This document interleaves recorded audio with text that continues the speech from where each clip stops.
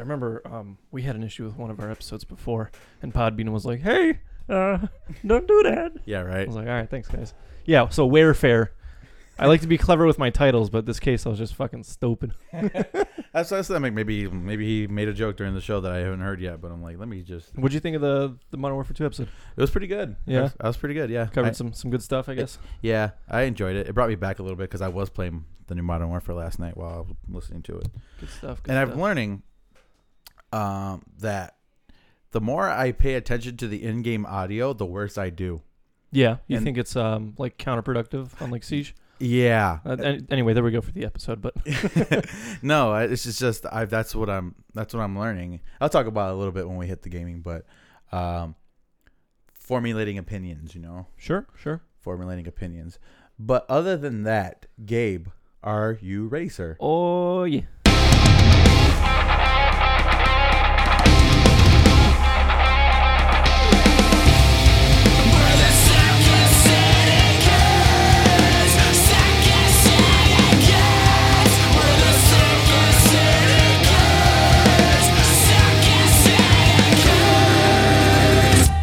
What is going on, guys? Welcome to the Second City Kids podcast, episode number 138. 138. Yeah, we are back on the south side of Chicago on a Sunday night, which looks like fucking the end of the world because how dark it is outside. Because obviously, was it fall? Yeah, we fell back. It's the good half of the year. Yeah, it's the good half of the year when it gets dark at 4 o'clock.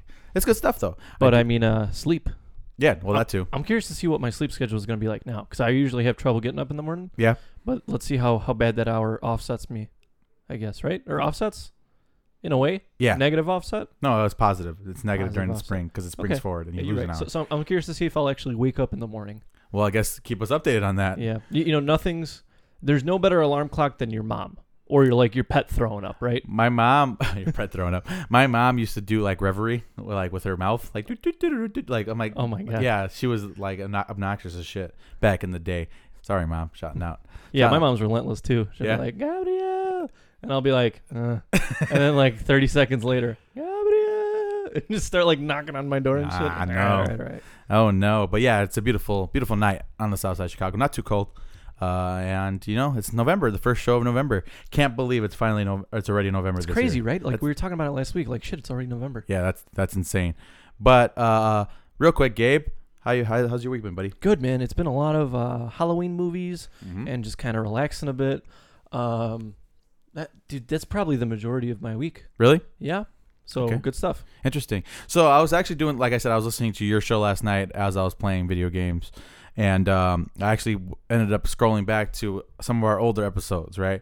Because I really wanted to pinpoint exactly how long I've been doing the intro, how I've been doing it. For this show? For this show, yes. And it's up episode 12. I've been doing it. So we've been doing it for 126 episodes. Yeah. Wow. Episode 12 is the one that I officially like got it right, like how I've been doing it ever since. Because there was like little variations in between, everything in between them, and then I nailed it down, you know? I was listening to some good stuff on there, some older episodes. Is it weird? Yeah, it's definitely weird. Your first show was which episode? 5? 3. Actually. Okay. Episode 3. And I was telling Adriana, I don't know if I'm actually getting better at this, or maybe back then I just had more energy because I would talk extremely fast on the podcast before. I think it's a lot of that Mike mentality. You know what I mean? Because like my co-host on the Exploration podcast, he hasn't been around a microphone all his life. And so sometimes he'll get like really robotic and he'll like start to talk like this. And I'm like, slow down. Yeah. Slow down, man. Okay. You got to seduce the mic. A little bit. Spit into it, you know? Yeah. But yeah, dude, I mean, we've been doing the show for literally 4 years now. Yeah. Going on 5, which is crazy, right? Insane. And I mean, I hope after 4 years you know how to seduce a mic. Yeah, a little bit. I mean, like I said, maybe I was just a little bit more energetic back in the day, but as far as speaking, I was like a mile a minute on that show. If you listen real close, you can hear myself holding me back from doing this show's intro on my other podcast. Yeah. I'll take like a real deep breath and I'm like, oh yeah, okay. I gotta figure this out. Fair enough. It happens, man. But any other fun tidbits or like weird things? Do you feel like you're listening? Well, obviously you're listening to a past version of like Jacob and Gabe and when your wife and Adam were still on the show. Yeah. Is it weird hearing like your point of views and your experiences from a much kind of younger, unmarried guy? Well, I mean, it's definitely a little weird because it kind of feels like a different person a little bit. Yeah, you it know? does, really. I mean, overall, I think my opinions are still the same. But like I said, I think you could hear, especially as time goes on, the tired in my voice. Being a parent, that gets tiring. And just, I don't know. I will say, I mean, Adam did a pretty good job of producing the show back in the day, but like I think we've definitely sound way more consistent over the last, 50 or 60 episodes when we got this set up as is. Because with Adam, it was like it sounded good, but like it was different qualities of good throughout, our life cycle. There's a lot of experimentation. Yeah, a lot of different microphones because Adam and content too. Yeah, Adam would just plug stuff in. I think I also saw the first episode where we had an actual agenda, which was like 6-7 episodes in, where I would actually map it out like in order as opposed to just bringing up random stuff. And it was only you that had the agenda too, right? Yeah. There's we did a whole show where it was just us without an agenda, just shooting the bullshit. Was everybody there for that? Yeah, me, you, Adriana, Adam. That was like back in the day. You remember when we had Nick Polk on the show? Yeah, I had a couple of those episodes. Yeah, we had a few of those. I had a few with my sisters on in different time periods. The 2 episodes with my mom. So yeah, I was just going back through the archive, I guess, and looking around because sometimes I just get curious about how things have changed. So. Now, question, because I think I've easily been the most consistent of your co-hosts. That's not even close. Yeah, right. So when you listen to these prior episodes, do you see the change? Yes. Yeah. Yeah, because the original you coming on wasn't supposed to be like a permanent full-time deal. Oh, cool. Thanks. No, I mean like because I figured you would get a rotating cast. Right? Yeah, that was the whole point of the show. I was going to bring my random friends on that particular episode where you came on for the first time. We were supposed to have Chris Forrest and Ponce was supposed to be there, and so much for that. Yeah, Tommy Markham and all that, and it just fell out. And you and I were like, well, let's just hang out and talk about Magic because that was your first episode. It was the Magic episode. Damn, was I actually playing Magic at that point? Yeah, you had just started to get into it. I just bought the box. Yeah. Yeah. For those of you who don't know, when I want to do something, I'll splurge on it really bad. Well, yeah, that's what we ended up talking about. I'm like, Gabe has the tendency to kind of go nuts when he gets into things for the first time because you enjoy doing that. Alton was supposed to be on the episode too, and he still wants to be on an episode. Well, you got to get him on. But yeah, man, it was an interesting thing, especially. From you being a contributor to the show to being a full bore co-host, and doing most of the agenda this week. Relax. This right? week, yeah. Okay, fine. All right, but yeah. And before I didn't even share the agenda with you guys before the show back in the day. It was just mine. Weird. Very cool. Yeah, different stuff, different formatting, and we've grown, I think, for sure. In a good way. I think if you follow this podcast for long enough, or if it's like your parents maybe that tune in every dozen episodes or whatever, like they can hear, and you've known that we've grown old and tired, and you've grown a beard. Yeah, I've grown a beard. Yeah, I'm gonna get mine till the end of the year, dude. I don't know if I got the genes for it. Yeah, I don't know. We gotta find out, I guess, right? Yeah, we're gonna find out because I'm like, well, there's something here, but I look like that dude at the park that's trying to bum a cigarette off of like a fucking, you know what I mean? I mean, I think you got to give it a actual shot. Yeah. Well, because we're at that. We've been at that point in our lives where we don't need to shave. Yeah. Because UPS was a clean shave policy and all that stuff. Yeah. So now I'm like, well, shit, now do I get all the piercings and tattoos I want? Or, yeah. You know what I mean? So now it's like choices. Definitely, for sure. But all right, man. Didn't mean to go on that little tangent, but we did. But you do have notes. So let me know what you got. What's this? So first of all, it feels like a total... I don't even know how to describe it, dude. Let me just get right down to the story. NASA is sending 4 astronauts to the moon for 2 weeks in 2020. Mm-hmm. How the fuck do you feel about that? I think it's pretty awesome. This is the first longer term stay that we've seen, right? Yeah, I mean, it's been a couple of hours and then home. Yeah, I don't even really recall a particular. I mean, granted, I wasn't like all over current news when I was a child, but I don't really recall a manned mission to the moon. When's the last one they had? Well, even then, I think when you think about the big ones, it's the first one. Yeah. It's Apollo 13 because they got stranded. And then it's your favorite sci-fi movie. Yeah. And you know what I mean? And I think this is kind of a big deal because, granted, 2 weeks isn't a fucking lifetime. Yeah. But 2 weeks is enough to be out there, check out whatever you need to check out, and kind of make some greater kind of analyses. Because the next step in our human evolution is to colonize other planets. For sure. And we can get into the whole Fermi paradox and all that stuff, but I don't want to, do a crazy deep dive on that. That's maybe a content for a day we don't have an agenda. You know what I mean? And that's one of those days where we're going to have an old school Second City Kids podcast where we just fucking yabber on and just drink beer and shit. But we got to do that. How do you feel about that, man? Two whole weeks, 4 astronauts. That's very cool, man. Like you said, we're at that point in our human evolution where it's necessary. Maybe not so much to colonize, but to explore our world in a deeper way, right? Because not even our world, other worlds. Well, man. Other worlds, yeah, our universe in a deeper way. Because before, the first time, it was just an arms race. They just wanted to get there first. Mm-hmm. Didn't have a particular agenda. Competition is good. Yeah, didn't have a particular agenda on the matter. They just wanted to get there first, right?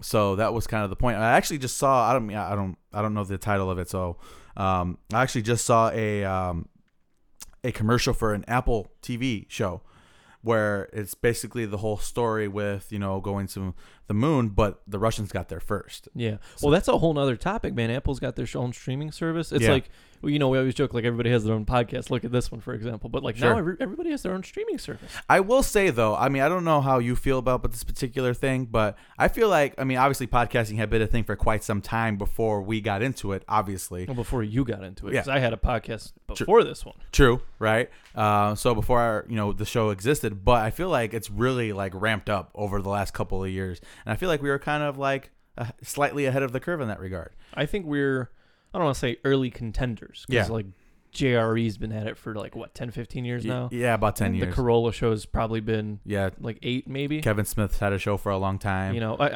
Comic Book Men is one of the things that kind of inspired, I'd say, a big chunk of the show. It's just, absolutely. Well, we obviously don't have that intercut between like the reality show, but I think those conversations that they had at the table is what brought us here. How the fuck we get from here to there?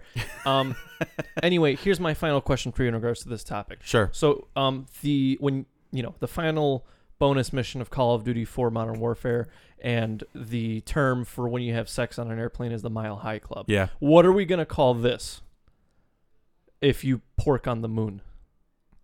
Huh. Yeah. Because you can't say Million High Club because I don't think it's quite 1,000,000 miles.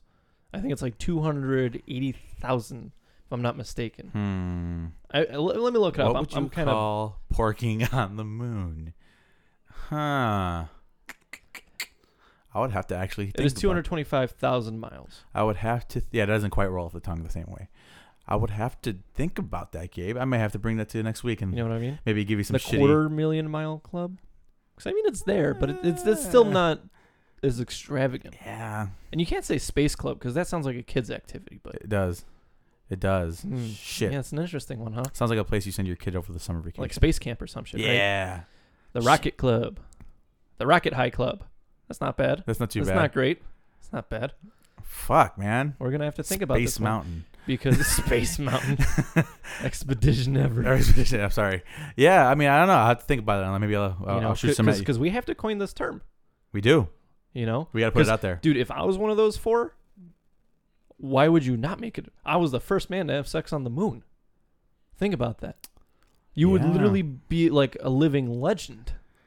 Yeah, man, we're definitely going to have to think about that because that is a very true statement. You know what I mean? This is assuming that there wasn't some kind of fornication at some point in time during some of the other missions. I don't know. And I don't think they would admit that, even if that was true. Right, but we can't pinpoint the first man to ever have had sex. True. But now this is a time in our history where we can record such a fact. The first intergalactic planetary. Anyway, next topic. Halloween. It was nice, slushy, cold, and disgusting. Absolutely. How was it over here? Nice, icy, cold, and slushy. It was kind of unfortunate. This is the first white Halloween that I recall. At least in an extended period of time. I always like the meme because there's the meme. It's like it sucks trick-or-treating in the Midwest because you can never be just Spider-Man. You got to be Spider-Man with a fucking jacket on. You know what I mean? Yeah. Yeah. So that does suck. But as far, I had work. My class started on Thursday. So, I was kind of here. From what I understand, the girls laid low. The baby did not go out. They watched Universal Monster movies without me. And they only got a handful of trick-or-treaters. So pretty quiet on the Jaramillo front when it comes to Halloween this year. But yeah, man, Halloween's not my favorite holiday. It's funny because I love everything about it except the fact the trick-or-treating aspect of it all. I like horror movies. I love the weather, things like that. But for whatever reason, what is your favorite holiday? Thanksgiving, Christmas? Christmas is my favorite holiday. Yeah. Even though it has been tainted over the last 10 years or so of my life because of family and all that extra. Well, no, just because of the business that I'm in. Oh, I gotcha. Yeah, just because of the business that I'm in. Will this be your first peak season away from the ups? Away from the ups? When did I leave ups? I left May of 2018. So no, it will not be my first. Last year was your first. I think I mentioned it on a show last year that I got the itch. Right. That it feels weird to not be doing anything. Oh yeah. You did mention that. You're right. There was always something special about coming in on I swear I mentioned this on like 2 or 3 shows ago. There's something special about going to ups on like a Saturday morning and knowing that they're gonna buy you food. Well, you're gonna get food at the door. Then your full-time soup's gonna buy you like a real meal from somewhere, and that you're going to be bullshitting with your buddies on the gradings and not really doing much work because you're so grossly overstaffed. Yeah, for sure. Definitely. Remember that? Oh, were you there? No. Yeah, I was. No, I'm saying, but I'm trying to remember when the tactical supervisor was the orange cone. Were you there? I was there. Yeah, you were there for that one? It was when Mario went out for a smoke, and we're like, look, it's doing a better job than you. No.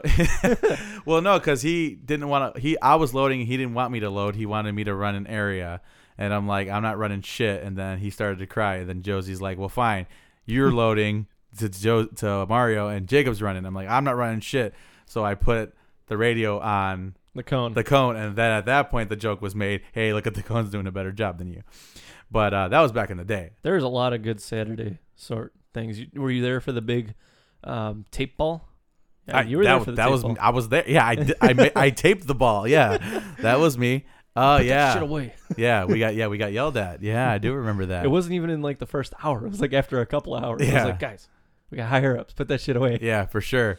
And yeah, Josie would get upset. Remember when we used to trail together hazmat pouches, and then you would give it like a tail? It'd be like a cape for some people. Like I would pin it on the back of Josie, man. And he would get so fucking pissed off at me. Oh my god, I can't remember who it was, but somebody got me, and I did like the T-run where I like ran through the secondary and I like jumped and I had like a tail of like 10 pouches and it looked like a fucking cape and I was like just jumping. I mean, the hijinks was real back in the day. I used to tape up phones and call, and I was so many dumb things. Were you there when Alton taped his shoe shut? Yeah, the sole of his shoe came. Yeah. I have a picture of that somewhere. He just taped that bitch shut. He looked like a hobo. Yeah, I do remember that. Yeah. Oh man, we got to get some of our former coworkers on this show, and because I gotta get. Well, I've been trying to get Phil on for like the last 5 years. So, yeah, Phil definitely has the most overlap between us. Yeah, I think you and Forsen probably have more overlap. Yeah, me and Chris stayed together for a long period of time, dude. We jumped from wing to wing together just about. But yeah, you and Phil were together for a while. Alton, yeah. Oh man, me and Phil were together for so long that I made like memes of like our faces photoshopped on like classic duos. I do remember that. That was pretty funny. I trained Phil, kinda. Yeah. So, yeah, I told him all the secrets, signing Bruce Wayne on the shipping papers and all that. Anyway, let's get into this agenda. Yeah, sorry, because we've been segueing hard and we're not even at movies, TVs, and books. So, D&D, the writers from Game of Thrones hop off the Star Wars trilogy. Yep. How do you feel about it? So essentially what happened is that I guess Disney didn't tie them down, which I think is kind of hilarious. And this is the Old Republic trilogy, right? Well, they didn't say particularly what exactly it was going to be. It was like an unnamed project. Because I believe when we announced that they were hopping on, I believe it was for the Old Republic. I think that's speculation, but I don't think that was ever really proven. Because Favreau has the same. I think that was also rumored for him too. He was going to get his own set of movies too. But yeah, so I guess Disney didn't tie these guys down, which I find hilarious. And these guys have opted to do a Netflix, because Netflix paid them a lot more money to do a Netflix series, an undisclosed project at the current moment, which kind of leaves this branch of Star Wars movies without a writing team. Which, with that being said, I actually looked up these guys. Okay. I don't know their names offhand, but I actually looked them up, and I'm starting to believe that it might not have been a mutual decision, because these guys did like Gemini Man. They did probably arguably the worst couple of seasons of Game of Thrones. And I think... Well, they did. I think they closed it out really shittily. We're not Game of Thrones fans on here, but from my understanding, your Dragon show ended pretty shittily. Yeah, for sure. And I think maybe there might have been some reluctancy on Disney's part to like give them full bore. So maybe they were, again, speculation. Shat the bed. Well, shat the bed. Maybe Disney saw like maybe what they were working on, and they're like, we're gonna make adjustments. And then they're like, well, maybe you don't want to make adjustments. Well, it's like, well, see you next time then. Maybe come back around another day or something like that. Good stuff. With that being said, we don't know exactly what the project is, but like I said, I want Favreau to spearhead this, an Old Republic look. And well, you don't even have anything invested in that. I have years of my life invested into the Old Republic. No, I know. Yeah, I know. But I just think it's a very fascinating time to tell Star Wars stories. Isn't it kind of weird that the big battle between streaming services now is originals? Like, like Netflix has the cash cow of Stranger Things. Like, everybody loves Stranger Things. And Disney's pulling all their content by, 2021? Yeah. All their Disney, Star Wars, all that good stuff's going to be off every other platform. Yeah. So it's gonna be weird, man. Because we jumped from cable, which it was intended to be this commercial-free programming. That's why you paid a premium, right? Mm-hmm.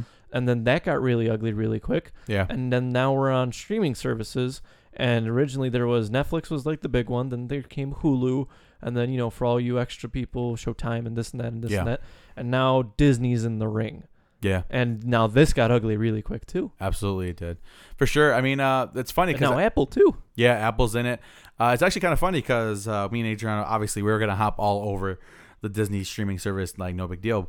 But it actually turns out, because I'm a Verizon customer, I actually get the first year for free. Wow, see, there you go. Fucking outstanding value. I'm going to get it done. And after that, we'll get the Hulu bundle with the ESPN Plus and all that. We're getting a second Lizzie McGuire movie. Lizzie McGuire, they're getting the Monsters, Inc. Series, which is taking place after the original. We're getting the Simpsons on board. Simpsons which you didn't believe me. Yeah, I know. Wait. I was proven wrong. Man, I hope we get Malcolm in the Middle. That's got to be on there because that's a Fox original, right? I guess we'll have to wait and see on that. That's probably right on the border of what's acceptable at Disney. Yeah, probably. Yeah, a little bit. But that's the thing. I mean, they can kind of do whatever they want with this whole entire thing, and it's we've definitely entered uncharted territory because this is like a new war that's being fought. Granted, it started a couple years ago when Netflix kind of blew up and Hulu came around and all that stuff. But follow-up question. So you know how Disney vaults their movies after a certain period of time for X amount of years, and then they're like, oh, back from the vault in 5 years? Yeah. Do you think that the Disney Plus streaming is going to disrupt the whole vaulting value and that kind of sense of urgency for people to own something? Not necessarily, because I feel like a lot of that value comes from the additional content attached to it, like all the behind the scenes commentaries, behind the scenes, all that stuff. We got the Cinderella one, and it actually has tape of Walt in a meeting talking about the film. That's incredible. That's insane. You know what I mean? A lot of that behind the scenes stuff is definitely where the value is, and the physical copy itself, because how beautifully the DVDs and Blu-rays are put together these days, the artwork and all that good stuff. So not necessarily, because it's kind of like saying, well, streaming has kind of affected Blu-ray sales, and you haven't really seen or heard anything like that. I mean, I still like physical media. Me too. If I like the movie enough, I will buy it. Yeah, absolutely. And I feel like, I don't know, I just feel weird about totally depending on streaming, because if the internet goes out, you're in trouble. You know what I mean? Yeah. So that's why I try to stray away from it. Even with games, I mean, I've recently taken a more of a digital approach the last couple of games I've bought, but I do enjoy the physical copy, especially like you said, when it's something that you care about. Well, because they just ported The Witcher 3 over to the Switch 2 weeks ago, and let that sink in, right? But the guys who ported it over did all this crazy stuff, and they wrote a whole ass thank you note on the inside of the case and all that stuff, and it came with all these goodies. And I kind of miss that, man. How many games or even movies come with all this extra nice stuff? Unless you're paying $25-$30 for the nice Steelbook edition, right? Absolutely. It's usually pretty plain Jane. Yeah, I know, man. It's a strange world we live in, man. But I like a lot of the Steelbox stuff that we've been getting from these retailers. I like that stuff. It's, man, dude, I love it, but I hate it because it's I want everything, and they're always at least $15. Really? And yeah, because I mean, the Target.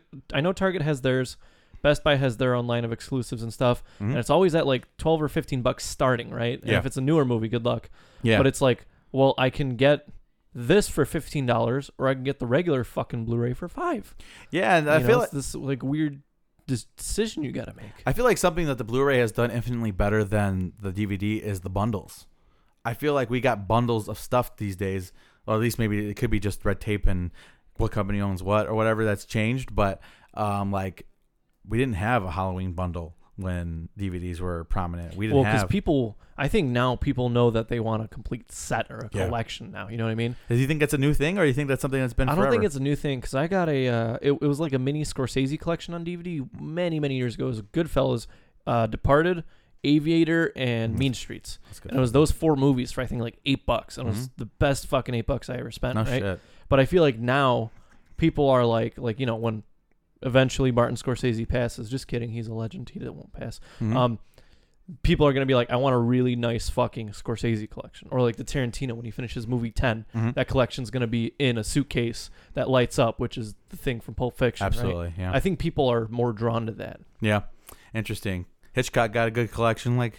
Even shows. I love Futurama, and I think the box set is super cool. Yeah. You could find a cool box set for pretty much anything. Yeah, man, it's just a weird thing. It's actually kind of funny because technically DVDs aren't obsolete yet, because everything that was on VHS isn't on DVD yet. So it's kind of weird. You're always going to have your oddballs and stuff that just never get translated because, they had like 10 people watch the movie ever, or it was a home video or some shit like that. You know? Weird stuff. But so that was an interesting conversation.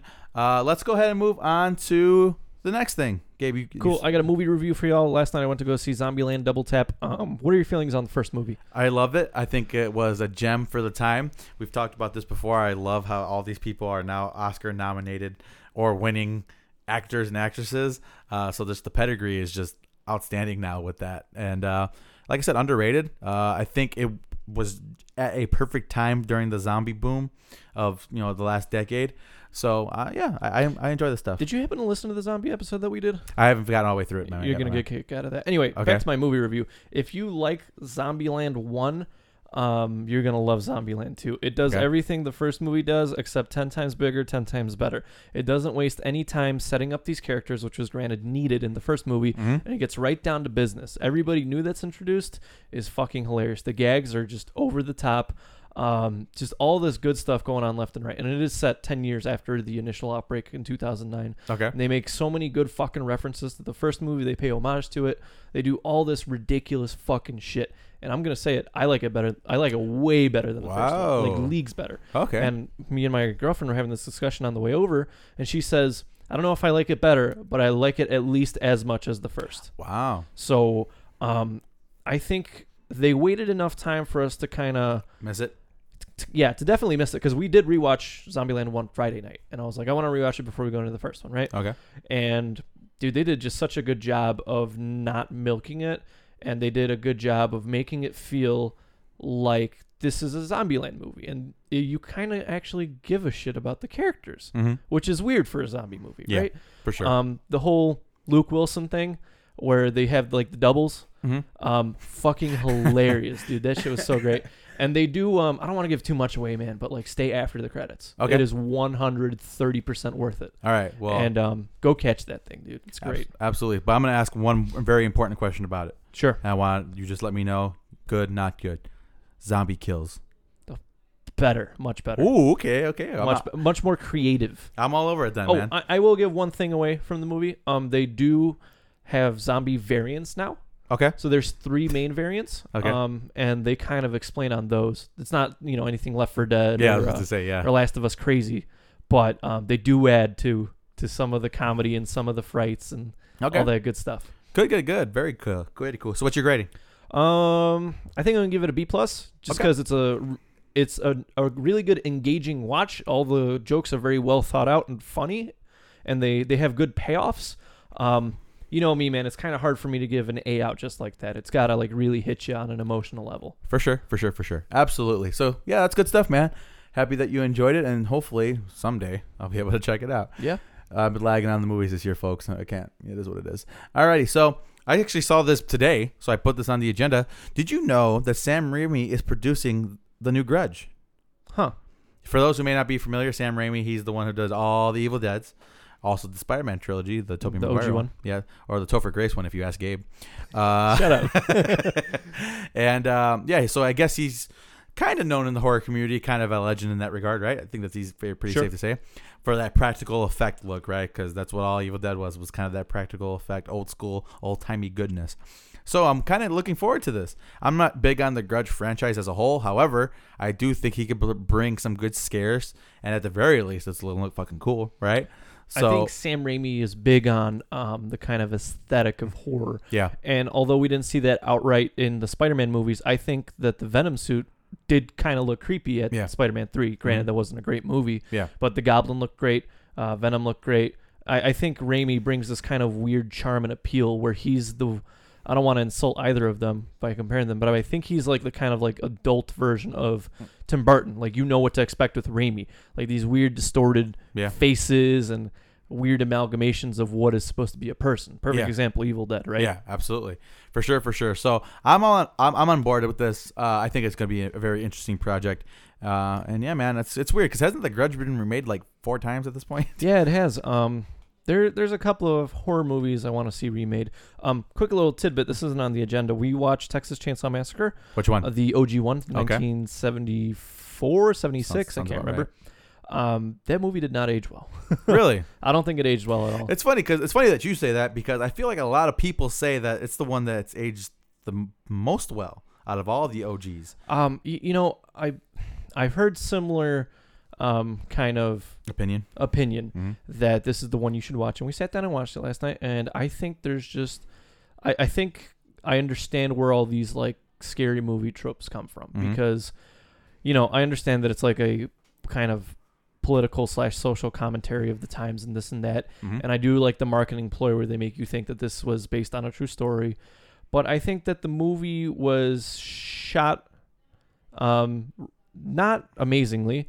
And I understand the choices of how to cut the scenes to make you feel uneasy and scream and all this stuff. But, dude, I think if you just sat down and watch it, you're like, there's something, where you stand on the matter. You either love it or you don't. So what is your opinion on Leatherface as a whole? I enjoy Leatherface. Okay. I picked him up in MKX. I think that's more than enough that I got to say, right? Yeah, sure. No, I enjoy Leatherface, but there's like things in the movie where like I can't remember what her name is. She runs out of the house. They run through the forest. She runs back into the house, and then they do it 2 more times. 2 more fucking times. And it's like, come on. It's like an episode of Scooby-Doo. It really is. It does feel like it. I don't know. I enjoy Leatherface. I enjoy the Texas Chainsaw Massacre series, but rewatching that movie kind of made me take off the rose-tinted glasses. Okay. And I think we gotta, I think sometimes we let movies pass, and I think we get nostalgic sometimes. But now I'm like kind of like trying to reevaluate all the things I love without being nostalgic or with being objective. Yeah, absolutely. Mind. And I think, I don't know, maybe you should rewatch it. It's on Netflix, the original one. And check it out. Let me know what you think, because I might be totally wrong. You might still love it. Yeah, I'm definitely going to have to check that out. But I will say something about this. I think it was kind of, I don't want to say hindered because that's not the word I'm looking for, but it was kind of a product of its time, right? They could only execute so much, and it was very low budget. That's very apparent just based on the production value of it. It was very low budget, all right? But with that being said, when the remake came out in 2003, 2002, whatever, I liked that a lot, actually. I thought that was pretty well done. I think there was a 2013 remake, too. Yeah, but that was like a sequel / retelling. Yeah. Well, there's a couple of sequels out there. Yeah, because the direct sequel to the original one is like batshit crazy. I think it's like Next Level, or it's like Texas Chainsaw Massacre, like Next Level or something. Or Next Generation is what it's called. Yeah, something like that, and it's just off the wall and like completely insane. So they kind of ramped up the insanity on that, which I guess was kind of the point, but it is what it is. But as a whole, I enjoy the franchise, but it may be something that requires a look, because I will say, wasn't a crazy Friday the 13th fan prior to rewatching it, and I'm telling you right now, it did not help itself on the watch through. I think the legacy of Jason is greater than the sum of its parts, because people see him and it instills fear, and the hockey mask, right? I think he's more of not so much for the movies, but for the moments. He shines in moments. But if you watch movies and stuff like that, those moments. You watch a Jason Kill compilation. You don't watch Friday the 13th. Exactly. Part 10, Jason in space. Exactly. Yeah. So he's a moment guy for sure. He's got those high quality. But I mean, perfect example, right? Halloween, OG Halloween, aged like fine fucking wine. Absolutely did. And literally the best thing that they did to that movie since it released was putting it on HD Blu-ray. Yeah. And I don't think it needs any, tossing all the extras you want. It's extras at the end of the day. Yeah. But that's literally the best thing you could have done for that movie since it came out. Yep. And then we got the sequel, the real sequel in this 2018? We got Halloween 2018. And Jacob's laughing because we don't even know where the fuck we are. This timeline is so fucking strange. Yeah, because it's so hard to keep track. Because we got 4 movies named Halloween now. Correct. And then the next one that's coming out will be called Halloween 2 or Halloween Kills or whatever, which is why I think they're getting away from the numerical naming just to avoid that. So it's going to be Halloween Kills, which would be technically Halloween 3. But Halloween 2-3. 3. Yeah, and then there's... It's like when you save the same file multiple times. Yeah, and it's Halloween Ends, which would be Halloween's 4/5. It's kind of confusing, okay? Anyway, long story short, there's movies out there that age well, and then there's movies that just don't. And I think that rewatching Texas Chainsaw Massacre kind of... brought that to my eyes. And I want you to rewatch it. I want you to kind of give me your opinion on it. All right. Because it is one of the greats, right? I don't think anybody would argue that it's like probably top 10. Yeah. I wouldn't say top 5, maybe top 10. Sure. Like, hey, these are like classic 70s, 80s horror movies that you got to watch. Yeah. Along there with Halloween, Scream, Friday, Nightmare, all that good stuff. You know, Adriana made the mistake of watching The Shining by herself a couple of weeks ago. That's hilarious. She texted me. She's like, I made a horrible mistake. I'm like, what? She's like, I put The Shining on. I'm like, yeah. I'm like, yes, that'll fucking do it. Yep, that'll disturb you pretty quickly. And with Dr. Sleep coming out, she's like, I want to see it now. I'm like, well, good stuff. I found joy in kind of more unknown titles of the horror genre recently. Like what? Lake Mungo. We watched it. It's on Amazon Prime. So if you have that, check it out. It is a documentary that follows a family of a girl who drowned. And I don't want to give too much away, but that's the basic premise. Does she put on a hockey mask and become Jason? No. I think it's good, though. I think it's horror from a different take, from a different side. And I don't want to give too much away because it follows the family and they're grieving and they get in touch with the psychic, and that's all you need to know. Interesting. Check it out. It's a different take on horror, and I like it. Also, Hereditary is on Amazon Prime, which is probably like my favorite horror movie of all time at the moment. Really? Yeah, dude, it's really good. Check that out. I might buy that on fucking Blu-ray and just loan it to you. Interesting. Because that movie's so good. Well, I still haven't watched the one that you loaned to me last time. Kingsman. Yeah, we're still getting into that's different, though. I think you're waiting for an excuse to watch Kingsman, whereas, you'd like be at work waiting to watch Hereditary. True. It's a different vibe. Okay, that's true. Alrighty, man. So let's talk some gaming news. So some stuff came out, so let's go. So there were some questions because the Xbox Elite Controller 2 came out, and people were like, well, why am I going to buy this $120 controller if the Scarlet's right around the corner? The guys at Microsoft were like, all Xbox One controllers are compatible with the Scarlet. Okay. That's cool. That's cool. That's really cool. Because now if you have 4 controllers for your Bone, you'll have them for your Scarlet too if you plan on buying it. Yeah. And I think somebody like you would seriously benefit from that on the PS5 because you have 5 controllers? 4? You got that one, the classic, the black, and you got the blue, so that's 4. The white. And the white, so that's 5 controllers you own. So I got the gray. Uh-huh. I got the crazy the blue, neon one. The blueberry looking one. Uh-huh. The blue one. The gray the God of War one, the white one in the living room, and the black one. So 6. And I'm going to get a purple one because the purple one's out. So yeah, I think somebody like you would heavily benefit from that. I think Microsoft is approaching this next gen with a lot more care and love because something like this I could totally see being like a deal breaker. Like let's say you have both consoles this generation and you know that what are controllers now? $60 to $70 depending on which one you want. So let's just say 60 flat and you know your $240 investment on controllers is going to roll over to the next gen. I think that's great, especially if you're interested in buying the Elite. Does it work like wirelessly or does it have to be plugged in? It works wirelessly. Okay, because the 4 it will be fully compatible. Yeah, because the 4 remotes work on the PS3, but you have to have it plugged in via USB. Well, the 3 work on the 4 as well, but you got to have those wired in because we played. I can't remember where we played Kingdom of Fighters. My buddy brought his PS3 over. Yeah. And I was like, "Why'd you bring one controller?" He's like, "You have the other 2." But yeah, no. I mean, what do you think about that, man? I think it's cool. I think it's the right step. I think these companies are finally realizing that we don't quite like. It's not like when the new console comes out, we just chuck the old one out over our shoulder. How long did I wait before I bought a PS4? It was like years because you got yours before I did. I got mine opening the day one. So and that was 2014. Correct. I think I got mine when that Battlefront 1 bundle came out. So that was winter of 2016. So almost 3 years. Yeah. Yeah. Because I got mine day one. I waited. I waited by the front door. Yeah. So called off work. Good stuff. I think, well, because, the whole PS5 is supposedly retro compatible all the way down to the PS1. Mm-hmm. Well, it's like if you have like the PlayStation 1, what is the fucking called? The Retro Classic or whatever. Mm-hmm. The PS1 Retro, that they just made. And those are those USB controllers? Do we know? I honestly don't know. If they are USB, they, ideally they'd be compatible. Yeah. Well, maybe not because they don't have thumbsticks. Shit, because those were Gen 1 controllers they modeled them after. Stupid. But like, your PS4 controllers should be compatible. Mm-hmm. I think that, and Mr. fucking $300 on controllers over Relax. Here. Relax. I think it only makes sense because shit like this is going to count for the long run. I think me and Adriana broke it down the other day because I was telling her, I don't know how we brought it up, but I was talking about how I'm used to the same remote for 15 years at this point, right? Give or take, because Sony really hasn't changed all that much, since the PlayStation 2, right? Sure. So then it got to me counting how many of these consoles I've owned individually. So I think we got down to I own 3 PS2s for different reasons. I got a new one, 2 PlayStation 3s, and 2 PlayStation 4s I own. Damn, that's crazy. Yeah. So for anybody who may be wondering my allegiance when it comes to these consoles, and granted, not as important anymore. We've talked about that.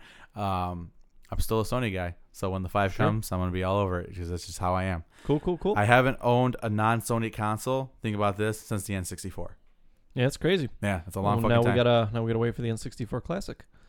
I'm still waiting for. Yeah, why the fuck did they not go with that? Like, you want to know why? Why? Because they're porting a whole bunch of games over to the Switch. So ideally, you'd play your 64 stuff on the Switch.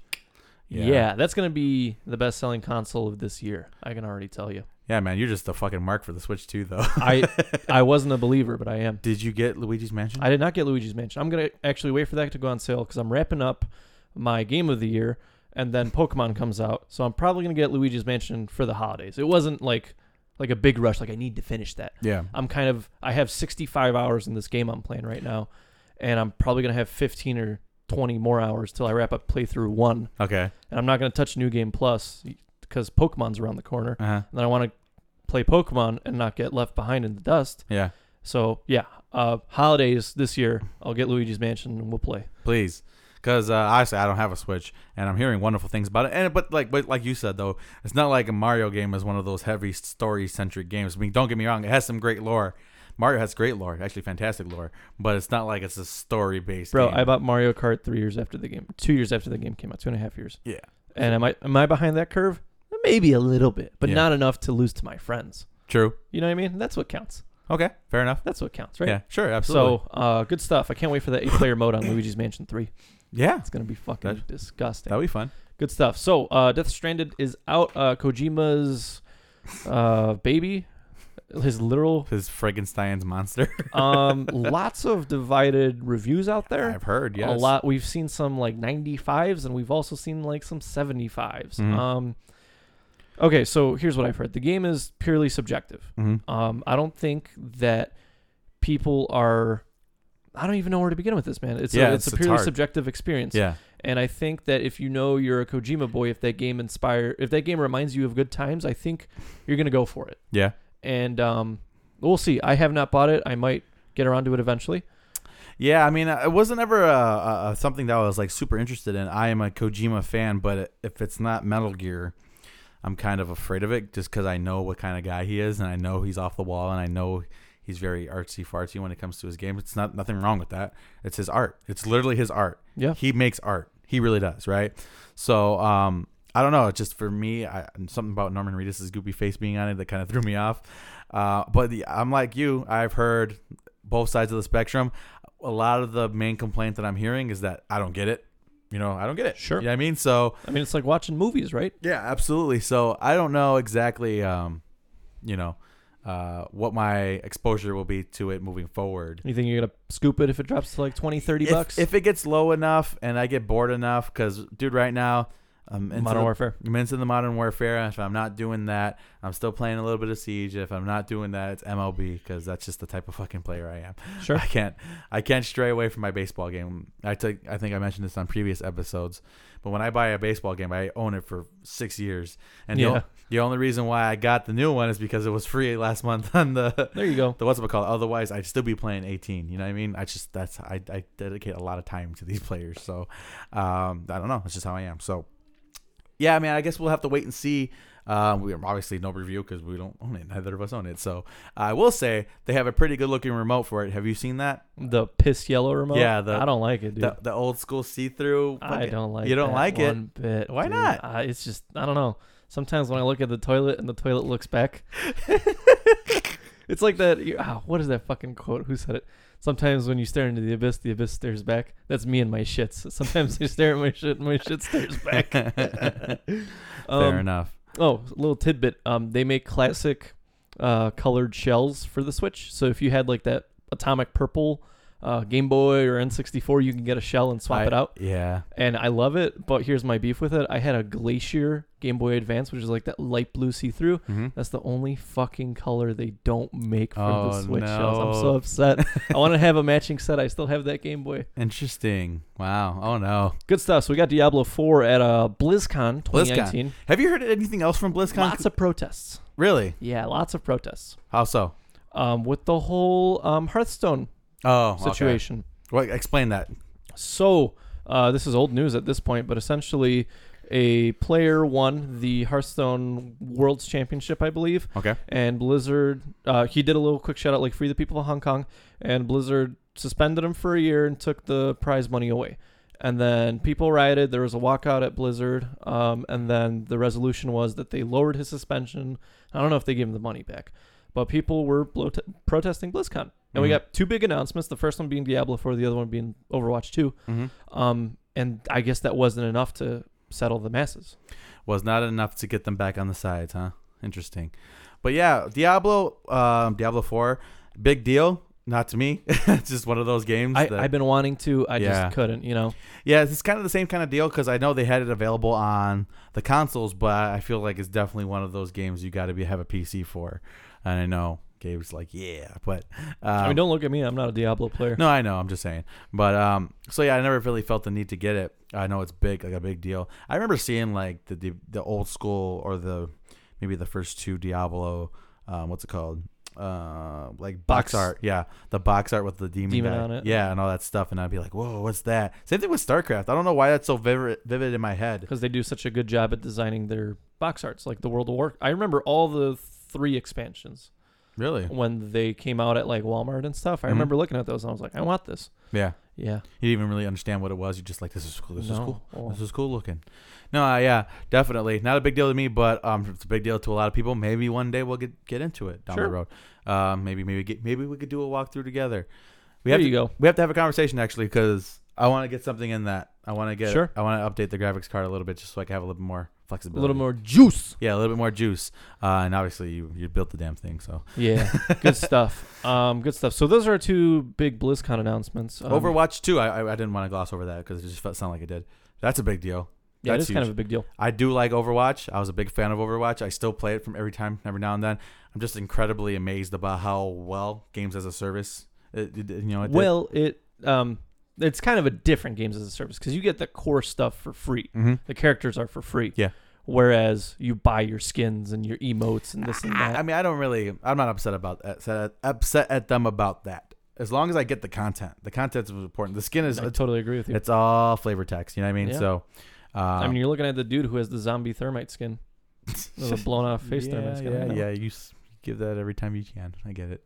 But so yeah, big deal. I wonder. You think they're gonna bring in like a brand new set of heroes and just? Well, all the old ones are coming over. All the old ones. All the old ones are coming over. Oh wow. From my understanding. That's not a little cast. That's 24. That's a hefty cast of 18, people. 24, something around there. Something like that. I don't play Overwatch. I don't know. Yeah.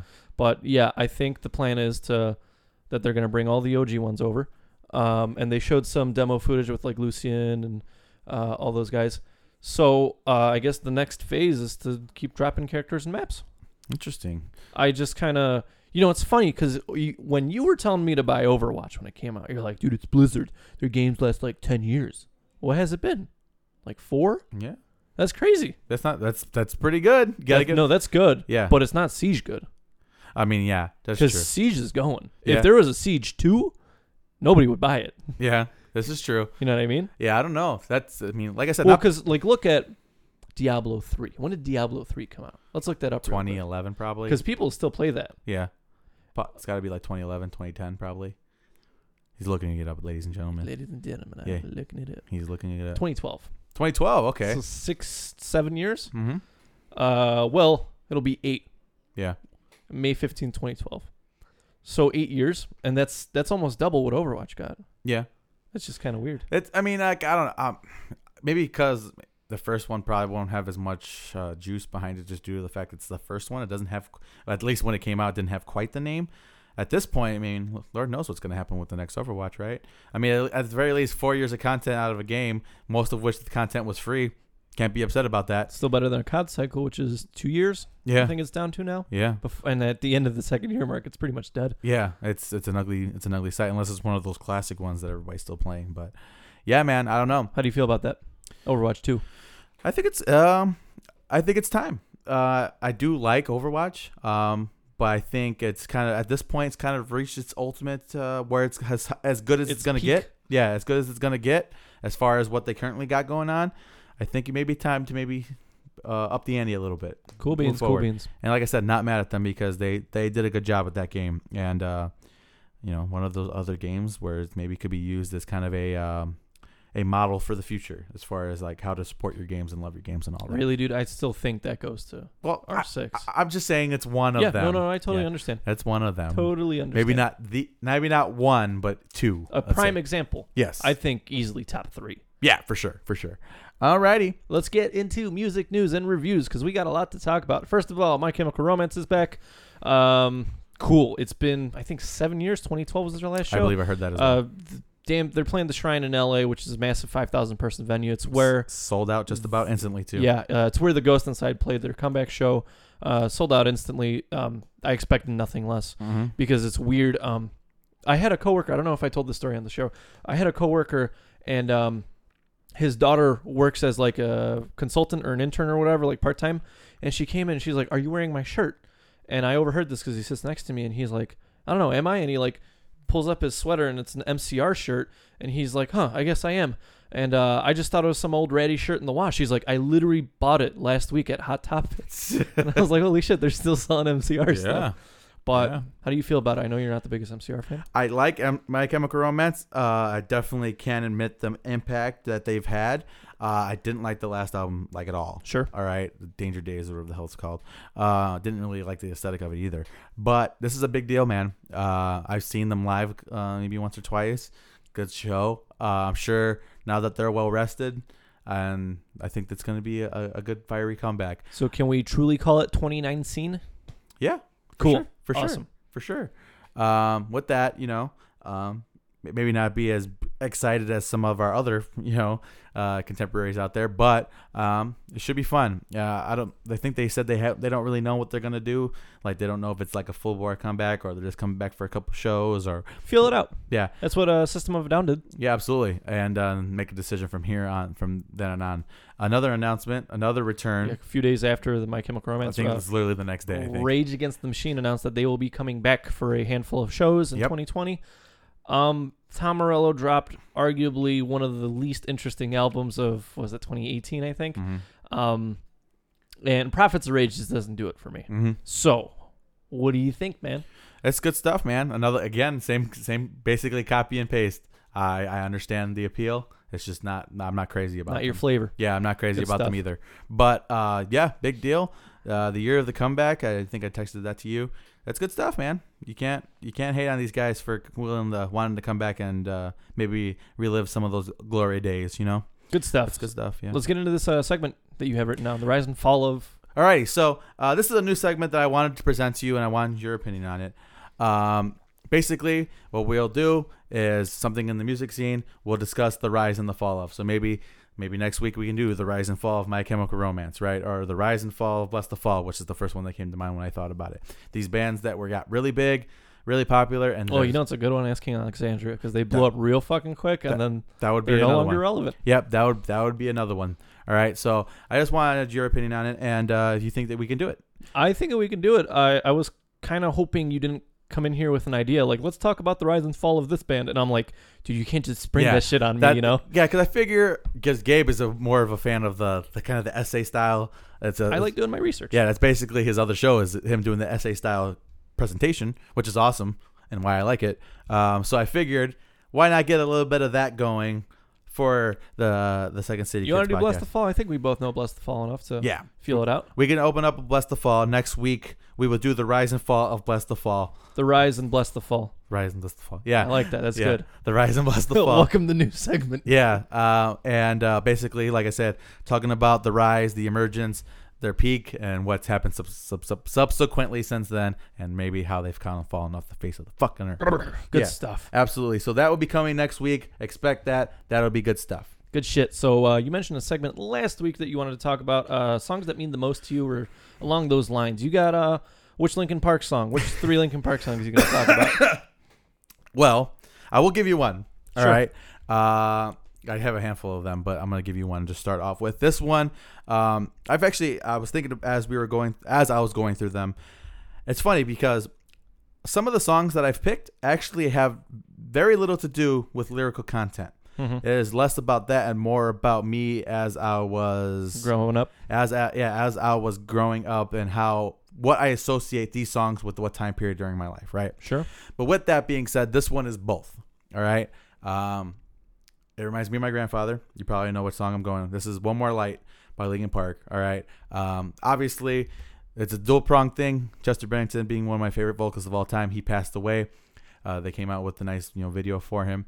And then my grandpa passed away. You know what I mean? And that was kind of a dual-pronged thing. All right. So it was played during my grandpa's funeral video, because they have the videos of all the pictures and him growing up and all that stuff, and it still affects me deeply to this day, and I have a hard time getting through it every single time I listen to it. So that's the number one. I think that's a little bit more on the nose as far as like why. I think everybody can understand that. So that's one for sure that I wanted to toss out for you guys to kind of ponder. Check it out if you haven't. It's a wonderful song. Wasn't a big fan of that particular album, but it's probably the best song on the album. Very cool. Thank you for sharing that. Absolutely. You just want to alternate with these? Yeah. So mine is actually a band that I think we both very deeply respect, but they don't nearly get mentioned as much as they need to on the show, is Light and Sound by Yellowcard. Okay. And the reason is because it was on every single one of my summer cruising playlists when I was very young. Really? And I don't know, man. There was something special about driving down like Roosevelt, just blasting that stuff in the middle of the night, or like when the sun's setting. I think that, especially now that we kind of don't have the time to be doing that, like that dumb shit anymore, I think that I'm very grateful that I got to experience that and kind of have that kind of freedom. Yeah. Where, before a full-time job commitment and before being chained down to somebody else and stuff like that, it's just kind of nice just being a kid. Absolutely. For sure. This one's like all lyrical content, and it's one of my favorite bands of all time. You could probably guess. Is it Vanna? Digging. Yeah, this one's on here. Yep. Let's tag team this one. Yeah, so Vanna Digging, probably watching them play that song live is probably one of the best moments. Time? Honestly. Every time. Yeah. Every fucking time. Every time I see Davey Muse hop into a crowd and sing that song with the crowd, with people who fucking feel those words, talking about how, you feel like you don't exist. And you're even alone. rocks don't have bottoms like this. Yeah dude. I'm already getting the chills. Yeah, and just feeling like that you're not worth anything, and that nobody notices you, and nobody cares. And the second half of the song, realizing, well, hey, there's a community of people surrounding you that care about you and understand you, and if you stick together, we'll get through it, right? And it's just a beautiful song. Like I said, I've seen it live 5-6 times probably, and every single time he hopped in that crowd, it was a beautiful experience, right? When we saw Vanna for the last time, I cried my eyeballs out. I couldn't even take it. Couldn't even take it. It was so fucking beautiful and wonderful, and I was so glad to see it get to see it for the last time, you know. So that was one, or that was my look on it. What is your opinion on it? Well, what's there to be said about Vanna or even Digging, as you know, that hasn't already been said on this podcast? I think it's the band's magnum opus. I think it encompasses everything that they stand for, everything that each of those members brings to this collective Boston hardcore movement, really. And, you know, there's a lot of good stuff that comes out of Boston, but Vanna was really something special because they didn't try to be the hardest band out there. Mm-hmm. They weren't trying to be dirty, grimy, heavy 3-minute songs with breakdowns every 30 seconds. They were being honest with themselves, and they made music that moved people, both physically and emotionally. Yep. And I have a love-hate relationship with Digging because I love the song and I love everything it means. But I hate it when it comes on and there's people in the car because I like my voice starts to crack and stuff. And you know, sometimes, dude, you like listen to it. Like, I can't remember what it was. I think I was driving home from work not too long ago and it came on. I was like, God damn it, dude. Like, it's such a nice thing to be alive, even like when you have moments like this. Yeah.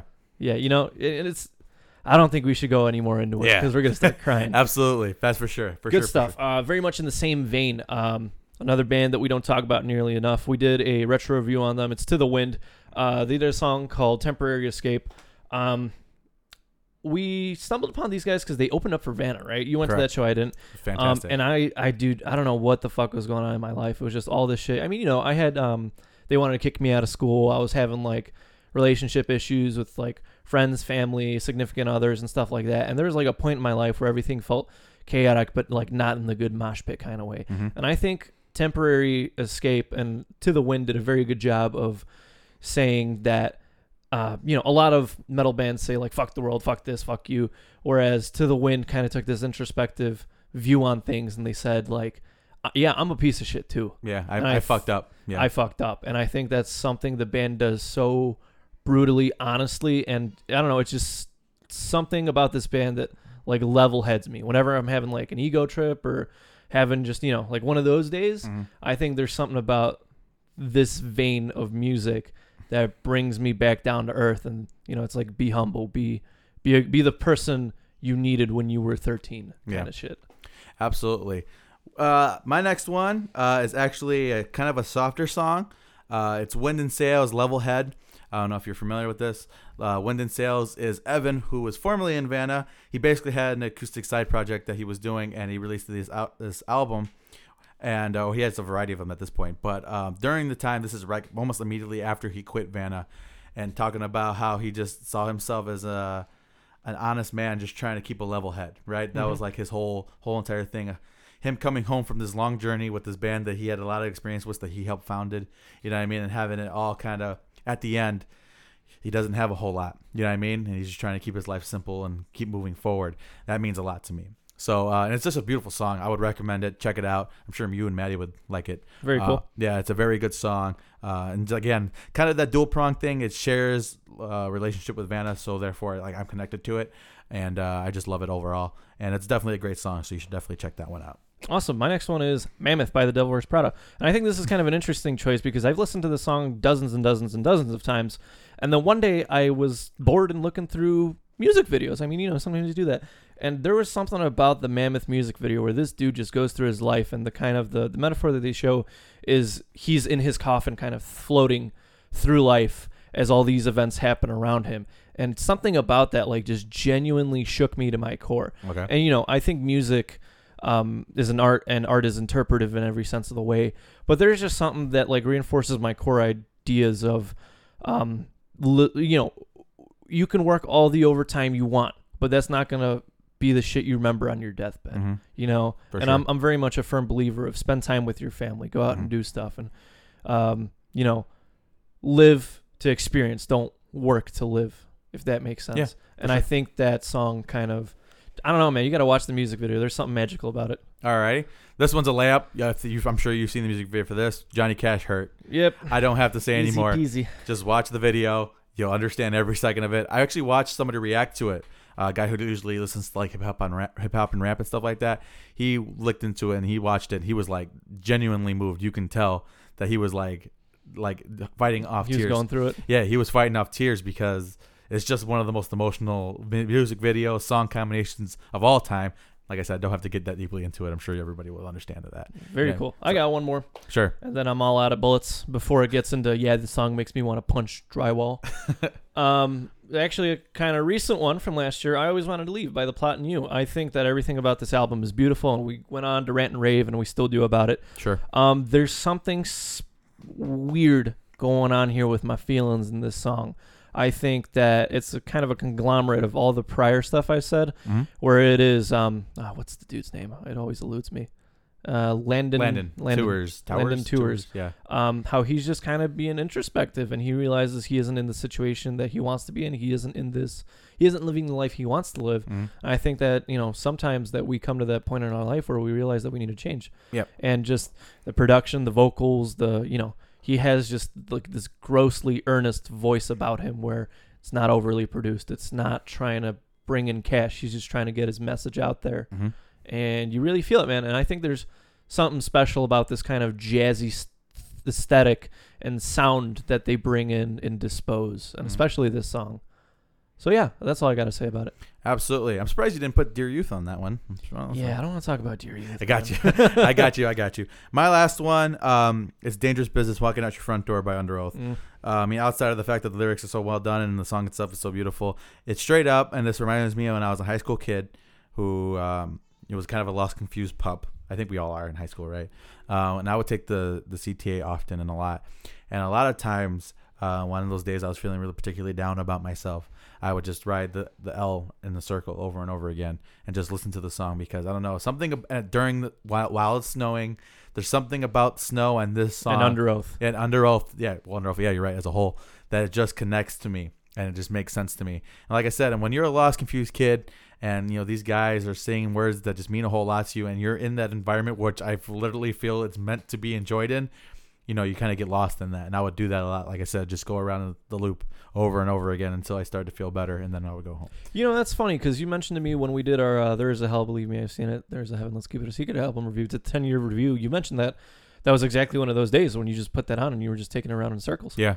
Huh. I wonder how many album reviews you could do on the L. Or have you have done? Yeah, probably a lot. I'd imagine. I would think that was probably. I mean, obviously, I've listened to a lot of music. I'm a music guy, so I listen to a lot of stuff, right? But I would think that's when and where it would have like the most impact on me. Sure. Right? Because I mean, there's something special about staring out a car window and watching the landscape roll by, and you think it's a music video. Absolutely. That's twice as powerful on a train. Absolutely. I don't make the rules; I just follow them. Absolutely.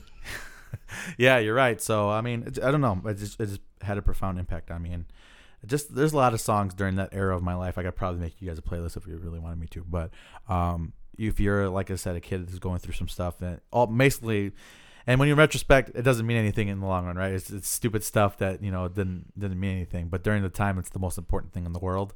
I think it's kind of funny. And it molds who we are. Yeah. And that's what's important. Absolutely. Because, I mean, I don't think we'd probably have this podcast without that metal community that we're so, absolutely, a part of and behind. Facts. Good stuff. Absolutely. Good stuff. What is our next topic? You put this on here. Misheard lyrics. Oh, yeah. So, you know me, I like Every Time I Die. You do. More than your average fellow. Yeah. So I had an Every Time I Die song stuck in my head, and I couldn't remember the fucking name of it for the life of me, because there's so many to keep track of, right? Yeah, they have a bazillion songs. Yeah, and they also do a pretty good job of like good album distribution on their set list. Anyway, I was like, dude, what is this song? So I do what a rational person does, and I type it into Google, and I type in To My Bestest of Friends, Every Time I Die lyrics, blah, blah, blah. And I couldn't find shit. And I was like, man, what the fuck? And I eventually found the song, because I knew it was off Hot Damn, It's Floater, right? Mm-hmm. And I was grossly wrong, because I looked up the lyrics, and I was like, what the fuck? So the real lyrics are, To My Mistress, the Bridge, I don't feel well.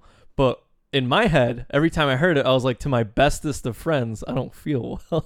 And I was like wondering, like, damn, how many other lyrics have I misheard that I just never like looked the lyrics up to? You got a funny example of that? Oh man, hold on. I know I do. Well, because Maddie brought this up, and she said the cha-cha slide is the line is right foot let's stomp, and I'm like, no, it's right foot left stomp. And so now there's this confusion and chaos amongst us. How do you remember it? Because for right foot, let's stomp. Let's. Like let us. Yeah, let us. Because I remember it being right foot, left stomp. You do realize how counterintuitive that is, right? I know, but it's the cha-cha slide. Oh, damn, that's funny. Oh, shit. I know I have a memory of something like this. Oh, man. Hold on. Let me think. I mean, it's only like natural for this scene. You're going to mishear something eventually. Fuck. Oh, fuck. I just thought it was funny because Every Time I Die is my favorite band. And I was like, how do I not know? And Floater's such a banger, too. Yeah, such a good one, right? But I mean, I don't think that one's like super far off. I think it's close enough. Well, that's the thing. I mean, like, it's basically this. He's saying the same thing. I mean, you get it. Well, I don't think it's the same thing. It's the same thing, though. Is your best friend a bridge? It could be. It could be. It could be. Oh man, that's the most emo shit I've heard of. But yeah, I just thought it was kind of funny, dude. Couldn't think of anything offhand, but maybe watch. We're gonna cut and then be like, oh yeah, that's the one. But oh well, it is what it is. Good stuff. That's so yeah, funny, it's though. my bestest of friends, The Bridge. Sure. Good stuff. So Emmure dropped a new single called Pig Ears. What do you think? There's just fucking crazy sonic noises and bass and slapping and screaming. Very cool. That's Emmure. That's Emmure as a whole. Yeah. I like how the public opinion of both Emmure and Geese was originally, I fucking hate this thing. And then one sudden month came along, and now everybody loves Geese and Emmure. Yeah. And for different reasons, obviously, because it's entitled Goose Game. That's not why people love Emmure, but it could be it's the last album. You don't know. I mean, as far as you know, I'm just good for them. Yeah. I was never the biggest Emmure fan. This single does go really fucking hard, though. You gotta admit that. It goes super hard. Good shit. All right. And we got an album review. Yeah. So Counterparts dropped their album called Nothing Left to Love. Did you listen to it? I did. All right. You want me to go first? I'll go first. All right, you go first. I'll go first. So I did give this album a spin. I am a Counterparts supporter, and I'm a fan, right? I like them quite a bit. This album has leveled them up to like S tier. Okay. Oh wow. Yeah. Holy shit. Because this vocalist Brendan Murphy. Right? Brendan Murphy. Yeah. He's the dude that hits his jewel and then hits the inhaler. Absolutely. And he actually hits his inhaler between songs or between screams sometimes, which is hilarious. Hey man. He's also in End. He's been in a lot of stuff that we've enjoyed recently. Mm-hmm. I think he is a high quality, top end vocalist. Okay. And writer. Yes. I told Gabe earlier in this week. I don't know if you saw it. I did see it, and I didn't want to argue because the old thing is if you argue with a pigeon, he's just gonna knock over the pieces and shit all over the board. It doesn't. Okay, so go ahead. Say your thing. I said, wow, who would have thought Counterparts would have made the best 100th album? Because there's a lot of that sound. It's sprinkled, dude. It's not 100th album. There's influences, and you could tell that they've toured. I don't think it's 100th album. It's too fast to be 100th album. I don't know about that, dude. So I listened to this album. I listened to it once again before you came over, just because I wanted to get my opinion taste. Yeah, that opinion well rounded. These guys have shown and proven that we're guilty of this. That hardcore isn't just brutal, violent music, right? It can be 100%. We talked about Spite and all those other bands that we reviewed in the last couple of weeks, right? There's an elegance to this that is very hard to replicate, okay? Because yes, they do have those moments that are meant to get the crowd moving, right? But it's thought-provoking. It's not just slam your head against the wall, right? There's different levels to it, and they have, what's the word I'm looking for? Mastered that on this particular effort, all right? It's just a lot of beautiful music, all right? Hardcore can be beautiful, and they've proven that hardcore can be beautiful. Yeah, dude, it's funny because talking about nostalgia, as I was playing today and I was going through the album again, I'm like, I did this. I've done this before. I was in my mom's basement listening to 100th Weather Towns, and this is what it was giving me memories of, all right? And I know Gabe is going to probably be upset about the whole 100th comparison because if it's just due to the fact that he didn't respond, I'm like, ooh, he probably didn't like that. There's yes and no. Yeah, I'm going to leave it at that. All righty. The pigeon thing, that's funny. I'm still a little thrown off about that. So, like, they have really graduated here, man. This is a coming out party for Counterparts because before they were good. They're good. Can't pick them out of a crowd. I couldn't. Right? You were very hyped about this moving forward. I'm like, yeah, it should be fun. Should be good. I'm just gonna say that they have complicated my life when it comes to top fives album placement. Very cool. And again, I know it's been such a fucking roller coaster over the last couple of weeks. You know what? You always have a roller coaster towards the end of the year, like October to December, you're like your top 5 switches every week. Yeah, but I feel like this year in particular was just very difficult. It's very difficult to place these things. They should be proud of this. All right. I love the aesthetic of it too. It's just everything about it. It's proper. They've done a great job. I just pulled one out of the game book. I call it proper. Yeah. Man, they, like I said, this is an effort that they can show their girlfriend's mom and be like, look, I'm an artist. And your mom will be like, okay, maybe, sure. Awesome. I'm glad to hear that. Yeah. And I'm going to refrain from giving my rating on this. Really? I'm going to refrain. Okay. So let me go ahead and do my thing. I listened to this album, and then I listened to it again, and I don't think I've listened to much else over the weekend, if I'm being honest with you. You're right, I was super excited for this album, but I kind of got in my own head. I was like, this is going to be an album that I overhype, and I oversell myself on, and then I do... some backpedaling. Yeah, I do some backpedaling on, right? I didn't do any of that. In fact, I specifically wore my nice Sennheiser headphones to the gym to listen to this shit while I fucking pumped iron. Because you're absolutely right. There is this weird fucking delicate balance between being over the top heavy and doing just not enough to be hardcore, right? There's this weird balancing act, like tipping the scales. And if you get it just right, you can elicit all these emotions and fears and anger and love almost out of all the shit that you've ever experienced. And I think Counterparts, what they do is that they bring that to the forefront of their music, because Brendan Murphy is a good vocalist. Yes, he is. By all means, sonically, I think he's great. Is he my favorite? No. But a writer, he's definitely like top 5 favorite like lyrics writer, because the shit he writes is real, is relatable, and dude, honestly, it's artsy in like the best way, you know. He has a vulnerability about his vocals that is not easily replicated. And it's funny because I follow him on Twitter, and you know, sometimes he just tweets out like stuff. I'm like, oh, this guy. He's like real goofy, you know. Yeah. But then when it comes down to writing time, and you listen to this shit pierce through the wailing guitar, that whininess of it, and man, it hits your soul on a different level. I love this album, and I mentioned that when the first single of this came out, I was kind of joking. I was like, yeah, dude, you ever feel like a song was written for you? I feel like this album was written for me.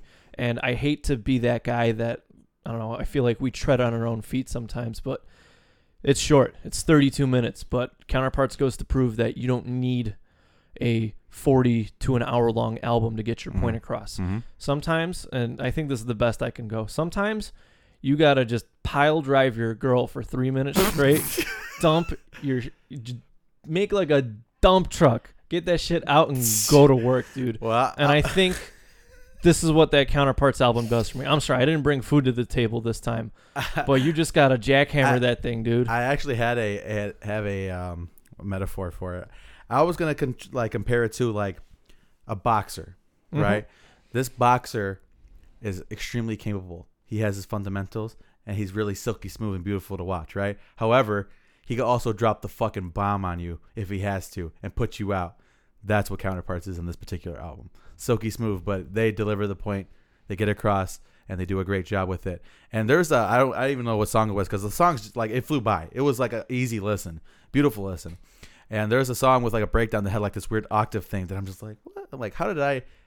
It's simplicity, but it's like you can't do it because like your brain isn't like programmed to handle it. You know what I mean? So these guys, man, these guys. It's really uplifting, dude, because I guess who produced this album, by the way? I'm gonna have to guess Will Putney. Yeah, he produced it. And I think I showed you one of the tweets where Will's like, oh, do you have the lyrics written? And he's like, oh. Yeah, dude, I think this is what music was made for. This is an album that's going to bring people together. And I've heard a lot of people complain that it's like, oh, it sounds like old Counterparts. Fuck that, dude. Yeah, it does sound like old Counterparts, but it's everything. All the stats are maxed the fuck out. It's like at the end of Tony Hawk when your ollies and your verts and your kick flip, you know, like when they still had stats in the game, everything's at max and it's full frontal force. And I had trouble comparing this to a food, which is like my shtick, right? Yeah, it's your deal. And I had a hard time doing that because Counterparts doesn't fucking play with their food. They demolish it. Okay. And then they play their set. Okay.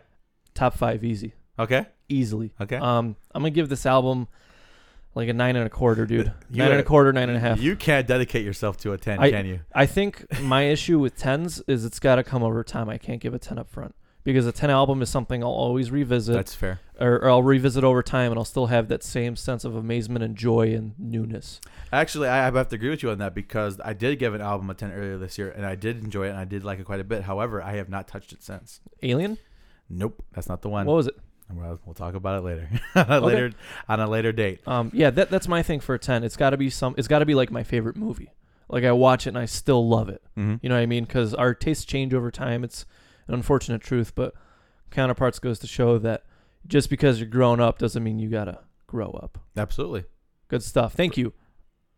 Not you, Counterparts. That's all I'm saying. Like, why are you thinking me? Yeah, top 5 easily. We'll see as the year goes on. I gotta rearrange my top 4.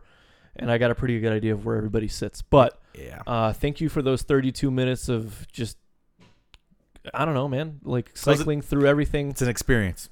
Yeah, dude, you kind of, I don't want to say you look back at the things you've done, but it kind of makes you sit down and reevaluate. Mm-hmm. Good stuff. Thank you. For sure. All righty. So you got anything else to add, Gabe? For music news and reviews, do I have anything else to add? Well, I don't think I do actually. What else do we got left for the end of the year? Big albums. Oh, I don't know. You know what's funny? I think because our album of the year last year was November, and I think it might be November again this year. You have to wait and see. Good stuff. I'm gonna have to check our album drop list, but we do already have one on the agenda for next week, and I don't want to give it away, but a band emailed us and said, "Hey, here's the album. It's not out yet. Do the review." Actually, hold on. I actually do want to give him the right props. Okay. I want to give him his name. He actually reached out to us and asked if we would review his upcoming album. I want to give him the proper shout out so everybody can kind of get familiar and then we could all talk about it. His name he's a single man project, right? Which is you gave it away, you piece of shit. Oh, sorry. The Sound That Ends Creation. All right. He reached out to us. Seemed like a nice guy. We had some back and forth with him. He gave us an early preview of his album, and we're gonna go ahead and check that out. And we're going to do a full review next week. We give a full review next week on the Second City Kids podcast. Fit for an Autopsy came out with an album, so I'm going to have to get into that too. Yeah, that's your lane. That's North Lane. Yeah, North Lane. So, yeah, there's that. And other than that, I think that's it. I think me and Gabe are probably going to end up turning back my Mortal Kombat machine on, and I'm going to have to kick his ass. For the record, I don't know if... what are we, 2-1 right now? 1-1. 1-1. We played 3 matches. We didn't play 3. We played 1-1. All right, so we got to break this tie. Yeah, because I was Liu Kang once and Sub-Zero. You were Liu Kang, Sub-Zero, and then Stryker. So we did play 3. Yeah. So for those who may not be in the know, my wife. Mom. That's when you call the teacher mom. Yeah, my wife bought me the Mortal Kombat cabinet. I put it together last week, and it's here. And it's pretty bitchin'. But other than that, we will see you here back next week for the Second City Kids podcast. Okay, we're going to have a whole bunch of reviews for you, including the new segment, The Rise and Fall of Bless the Fall. The Rise and Bless the Fall. The Rise and Bless the Fall. He won't let it go. I'm hoping he would, but he didn't. Alrighty. And until then, folks, signing out for Jacob and Gabe. Deuces.